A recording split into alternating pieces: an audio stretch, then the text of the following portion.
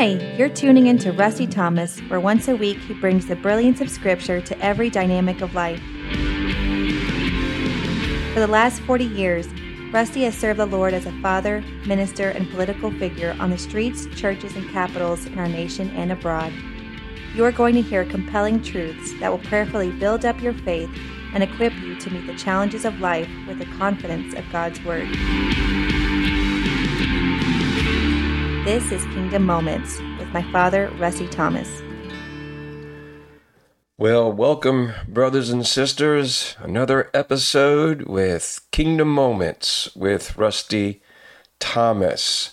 And as of late, we have been covering the controversial topic of homosexuality and the agenda and how this has impacted this generation and in a very powerful way to the point now that a lot of this generation doesn't even know the difference between a boy and a girl. The enemy has so savaged the minds and the souls of this generation that they are not only debasing their minds, but they are literally mutilating their bodies. And we have to understand we're up against a shrewd and cunning and hate-filled creature, the very one who has come to kill, steal, and destroy. He hates God. He hates the image of God. He hates the roles and function of men and women. He hates marriage. He hates family. And he hates children. And that's the enemy we are up against. And he's at war with us. And so we must, of necessity, be at war against him.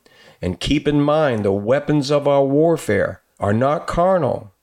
Our battle's not with flesh and blood, but it is mighty through God to the pulling down of strongholds. And so we have been discussing that this particular abomination, this particular stronghold called homosexuality, which really is the sin and crime of sodomy. Now, I want to begin today. This is the episode. I'm going to share the testimony, Can You Touch Me? And this deals with a young man I met in Houston while we were ministering in Houston for a couple of years. His name is Randy Fields. He was the leader of Act Up in Queer Nation in Houston, Texas. And the Lord in his providence put us together. We became friends, and through that, God did a miracle in that young man's life. And I'm going to share that testimony. It's very interesting when people respond to our podcast. A few of them say, Rusty, we really want to hear more stories. And I get that. And here's my dilemma. Like some of our stories are so miraculous that, it's, people are going to be scratching their head. Is this possible? Well, I'm just telling you, we do serve a Lord. He still does miracles today. And, but I know both friend and foe alike are going to be say, what? Are you actually presenting this like it really happened? Yes, I am, because it really did happen. And I don't want to be a liar like the devil. Amen. So anyway, I thought it was prudent as we begin this episode to begin with the scriptures. And I'm going to go to Psalms 106 and start with verse 35.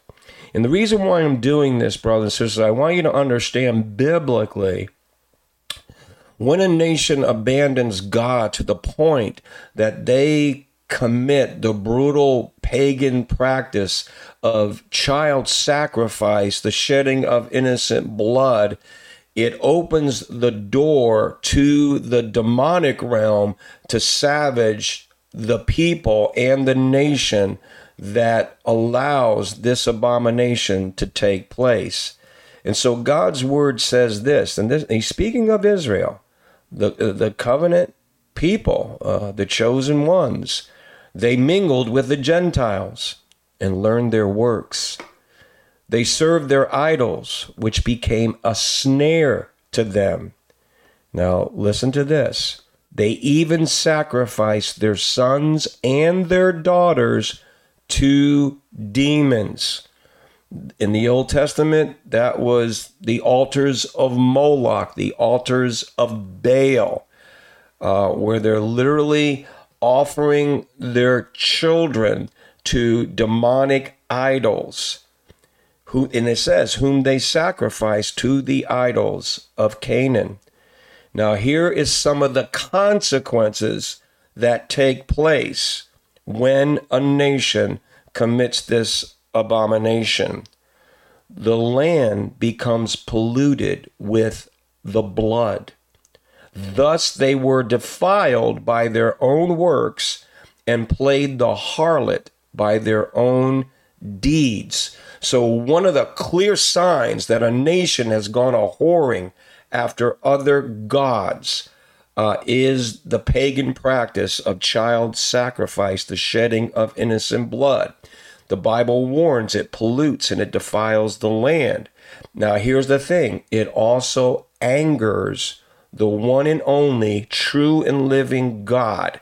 It says, therefore, the wrath of the Lord was kindled against his people, so that he abhorred his own inheritance.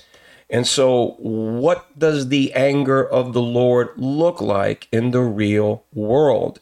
And we must understand, brothers and sisters, when a nation practices this evil, the Bible says it angers the Lord.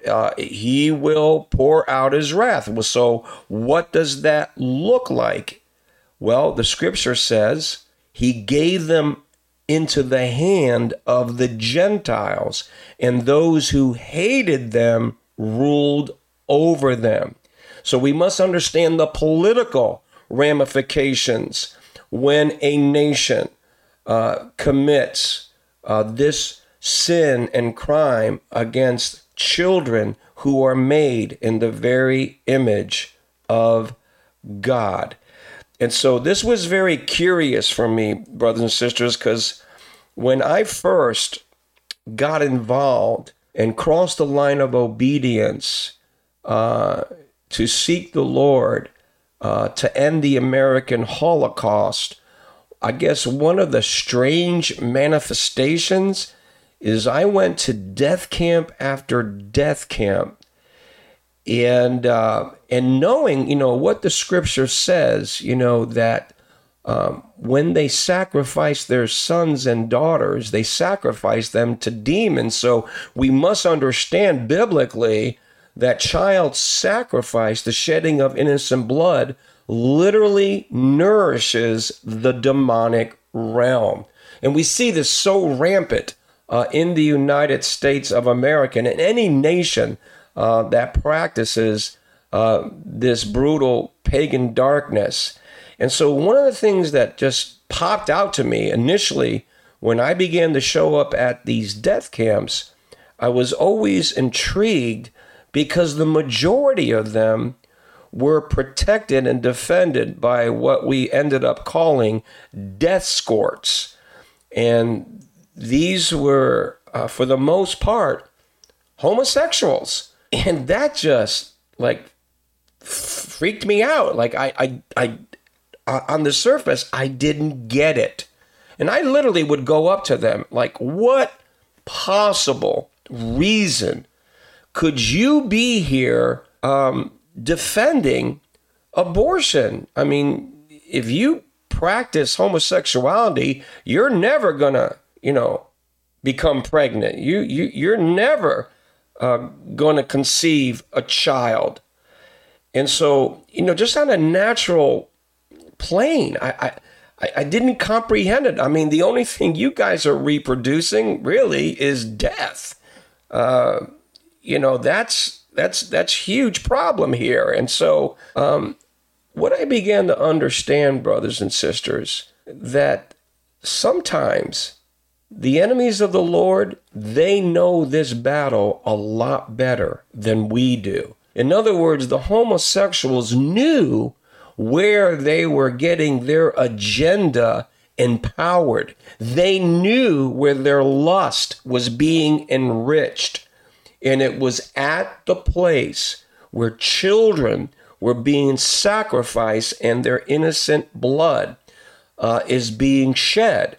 I mean, there are even billboards now put out by Satanists that are framing the abortion debate as a religious freedom issue. And so we must understand, in this new progressive spirituality and religion, abortion is their bloody sacrament.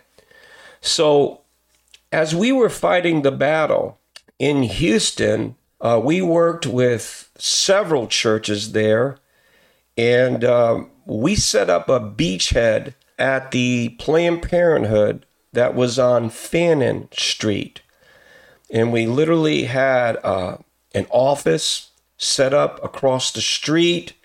And believe me when I tell you, every day was an incredible kingdom adventure.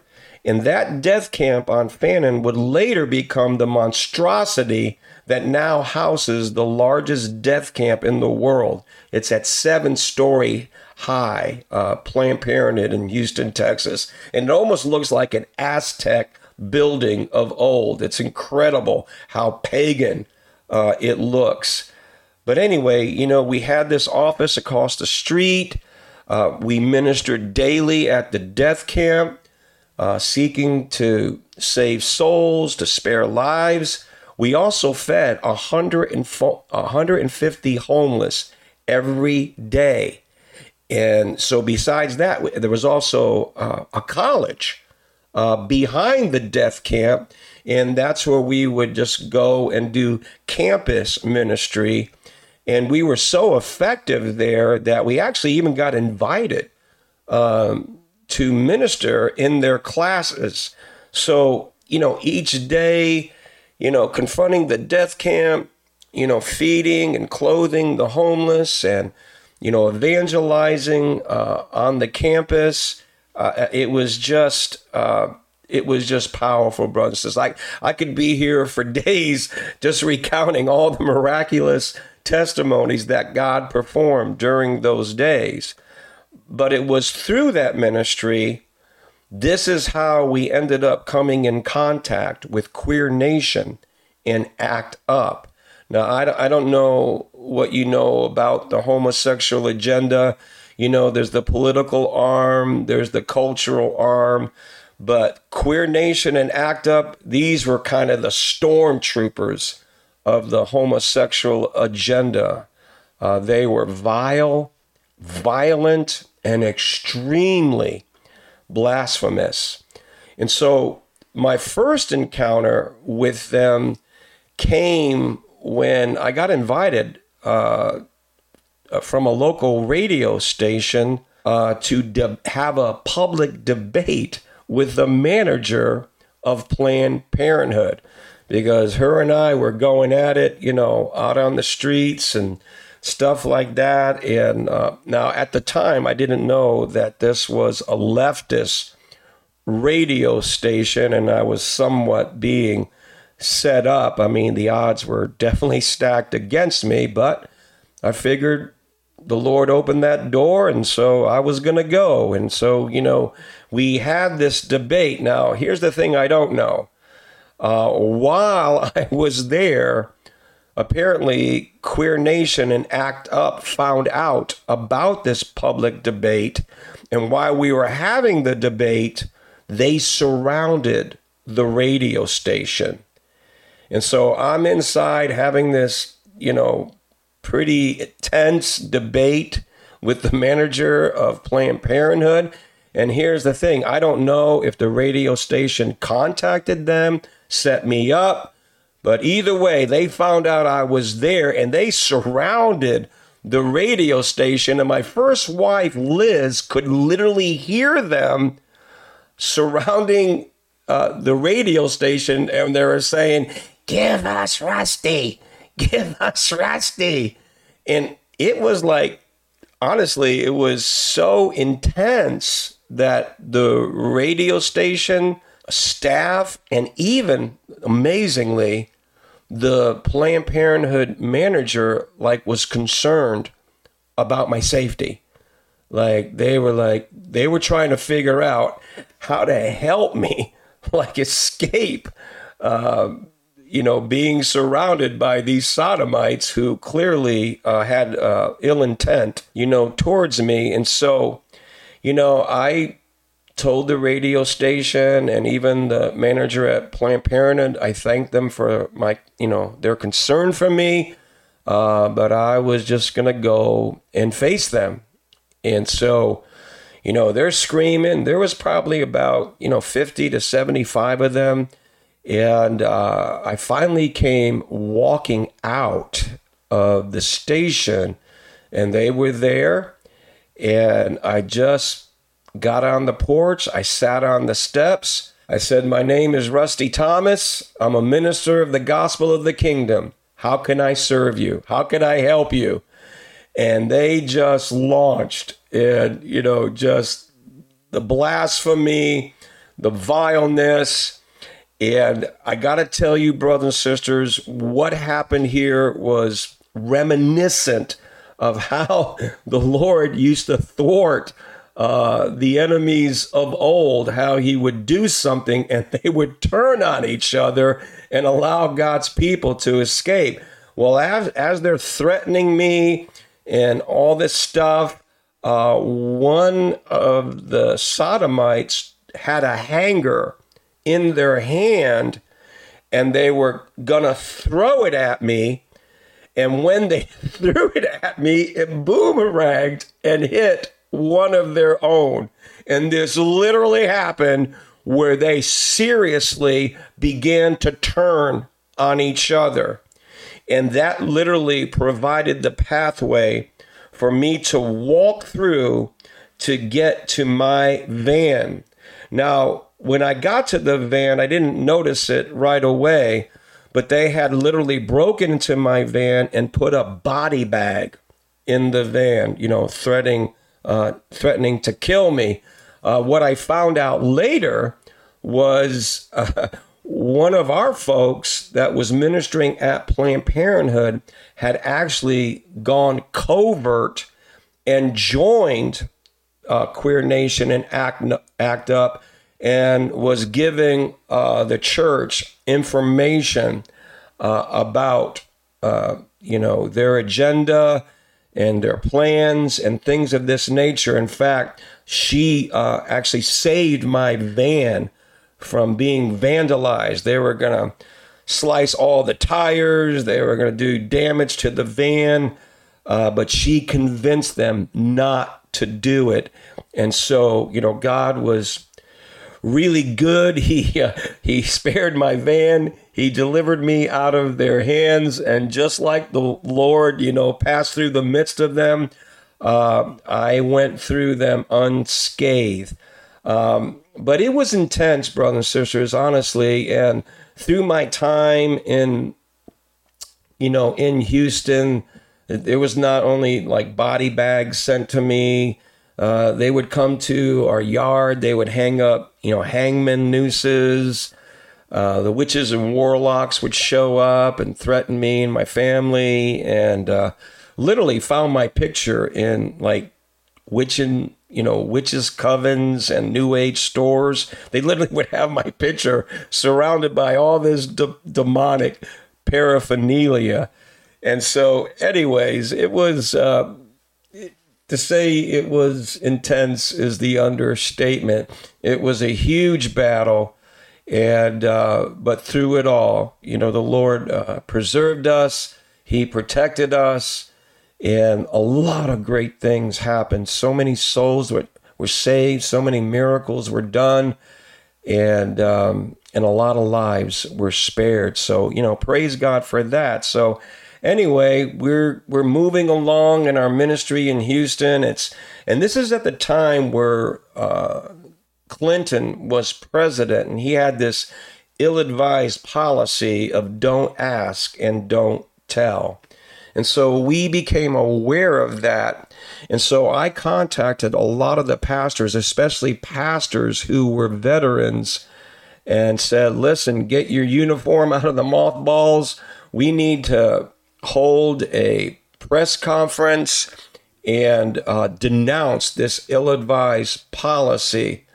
And we had a good response. A lot of the pastors and the churches and Christians showed up. We had a rally at a federal building in downtown Houston. Well, Queer Nation and ACT UP find out we're having this rally. And so it was literally like a Mount Carmel showdown. And so they're on one side. We are doing our best to honor the Lord and to present our message, but there was so much chaos, so much confusion. They had their bells, their whistles, their pans. They were making all this noise, and anytime we tried to honor the Lord or our nation in some way, they would just erupt. And the media was out there, the police were out there. It was, to say the least, it was very, very intense. So we did our best. We muddled through. We declared the gospel of the kingdom. We had warned Clinton and our nation not to do this. It's ill-advised. You're opening up the floodgates of more darkness and evil to savage the land. And I got to tell you, I had been fasting and praying for this probably about a week. And so once again, I was pretty sensitive. And I'll be honest with you, my heart really went out to these homosexuals. And so at the end, against the advice of the other pastors, I went into their midst. And it kind of freaked them out, honestly. It kind of freaked them out. And so I went to them and I said, you really think that we hate you? And they go, oh no, man, you're just the head Nazi. You're the head Nazi. And I said, listen, when Christians call you to repent of this abomination, that's not hate calling you. That is true love. We're loving you enough to tell you the truth, and truth is the only liberating force that God has given to men. And so this one homosexual, he was rather large, claimed to be a veteran. He might have been, I don't know. Well, he gets up in my face and he is just threatening me what he's going to do. All this, dark homosexual acts he wants to, perform and hurt me and violate me and all this kind of stuff. And so he's like spitting on me and all this kind of stuff. And I'm telling you, this is the setup, brothers and sisters.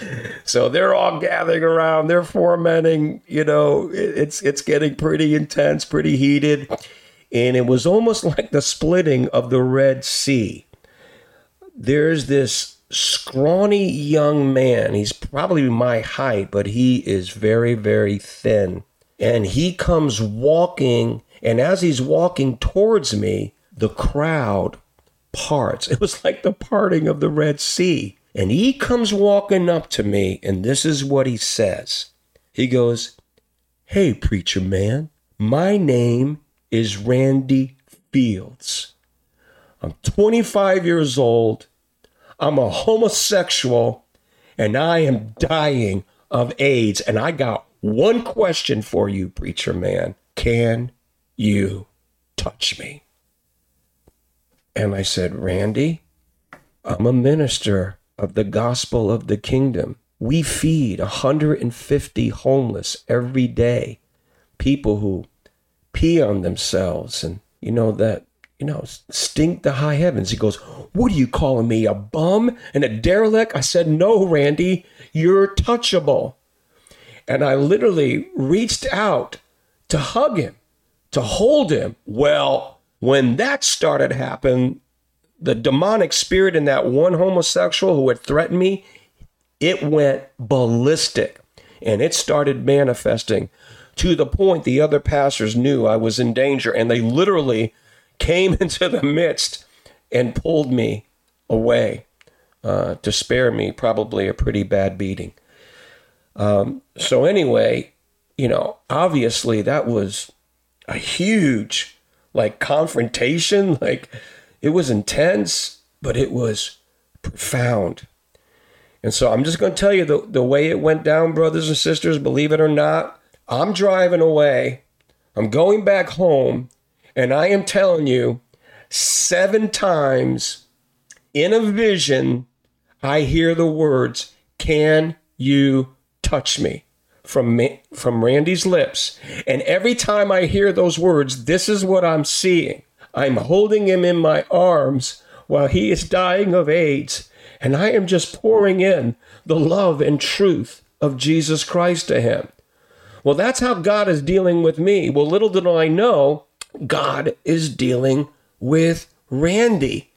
And so he had no way of contacting me, but he told me later he was so moved by my courage to go into their midst and share God's word with them that he wanted to contact me. He wanted to talk. And so he didn't know how to get in contact with me. So very interestingly, he contacts a ministry that we kind of co-labored with on the streets of Houston, and he hated this ministry. He would actually protest this ministry because they were leading homosexuals to the Lord. And so they were defecting from Queer Nation and ACT UP and coming into the kingdom. So he hated this ministry. He protested this ministry, but he contacted them and said, "Hey, do you know Rusty Thomas?" And they said, "Sure, we work with him." So he asked them for my number. And so one day he calls me up. And of course, I'm just totally blown away that he would reach out to me. Well, through that conversation, brothers and sisters, God began to develop a friendship. And, I was clear with him. Obviously I didn't support the homosexual agenda, nor his lifestyle or his practice, but I did use that opportunity to minister the gospel to him. And so, we developed this friendship, this relationship. We would call each other, check in with each other. And, as time progressed, AIDS was taking its toll. He was getting weaker and weaker, and I could hear it in his voice. And one of our last conversations, he was telling me, I think he wanted to go to Atlanta. They were having a huge gay pride parade. And I knew he was close to dying. I knew he was getting close, to step into eternity. And I'm like, "Randy, do you hear the words coming out of your mouth? Are you kidding me? This lifestyle has killed you. You are a dead man walking. Snap out of it. Your last days on earth should not be about going to a gay pride parade. Your last days should be spent in repenting and turning to Christ for the salvation of your soul." And I was, I cared for him, and I knew he was dying, and I couldn't believe this was coming out of his mouth. And so, I did get upset, and I got pretty forceful with him. Well, he hung up, and he ended up contacting that ministry and said, "Rusty's mad at me, and he got angry," and all this kind of stuff. Well, remember when I was telling you that when I went away, and from that encounter, I heard the words, "Can you touch me?" And I sort of had the vision of holding him in my arms while ministering the gospel to him. Well, that part didn't come to pass with me, but it literally did come to pass with an ex-homosexual who was dying of AIDS. He was a part of that ministry that Randy had contacted saying, Rusty's mad at me, he's angry. And so one of these brothers in the Lord, like I said, that was an ex-homosexual, he also was dying of AIDS. He arranged to meet with Randy. And 3 days later, the vision was fulfilled in the sense that this young man held Randy in his arms and ministered the love and truth of Christ. And he repented. He gave his life to the Lord. He surrendered to the Lordship of Jesus Christ. And one of the ways I know for sure it was a true salvation, once he turned to Christ, he would not allow any homosexual to visit him. And there's a testimony where his mom showed up, and his mom was a Christian, and she was praying for Randy for many, many years. But obviously his lifestyle had estranged that relationship.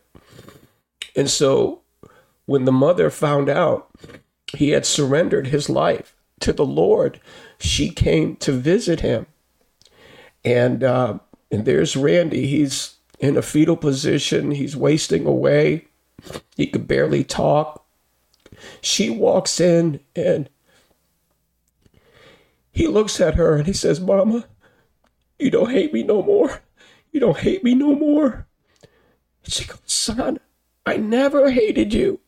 You're my son. I love you. I just could not enable you in this lifestyle. It's wrong. It's sin, son. But I'm so grateful that you've repented and turned to Christ for the forgiveness of sins." And so God reconciled him back to his mother. And then 3 days later, he passed away. And so after that, there's this incredible funeral. And you got to picture this in your minds, brothers and sisters. Half the funeral is Queer Nation and Act Up, and half the funeral is Christian. It was the most intense funeral I've ever been at. It was incredible, amazing. And kudos to the minister who, shared at the funeral.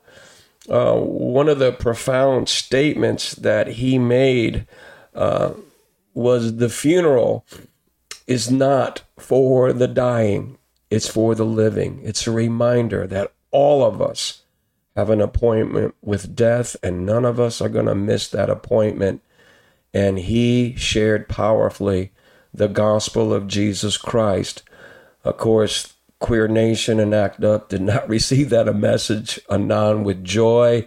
And so, they were doing their thing. But anyway, it was a powerful funeral. And, eventually we left Houston. I pretty much got eaten up, chewed on, spit out, stomped to the ground through the many battles that we waged there. And so the Bible says when they persecute you in one city, flee to the next. And that's literally how we got to Waco, Texas in 1994.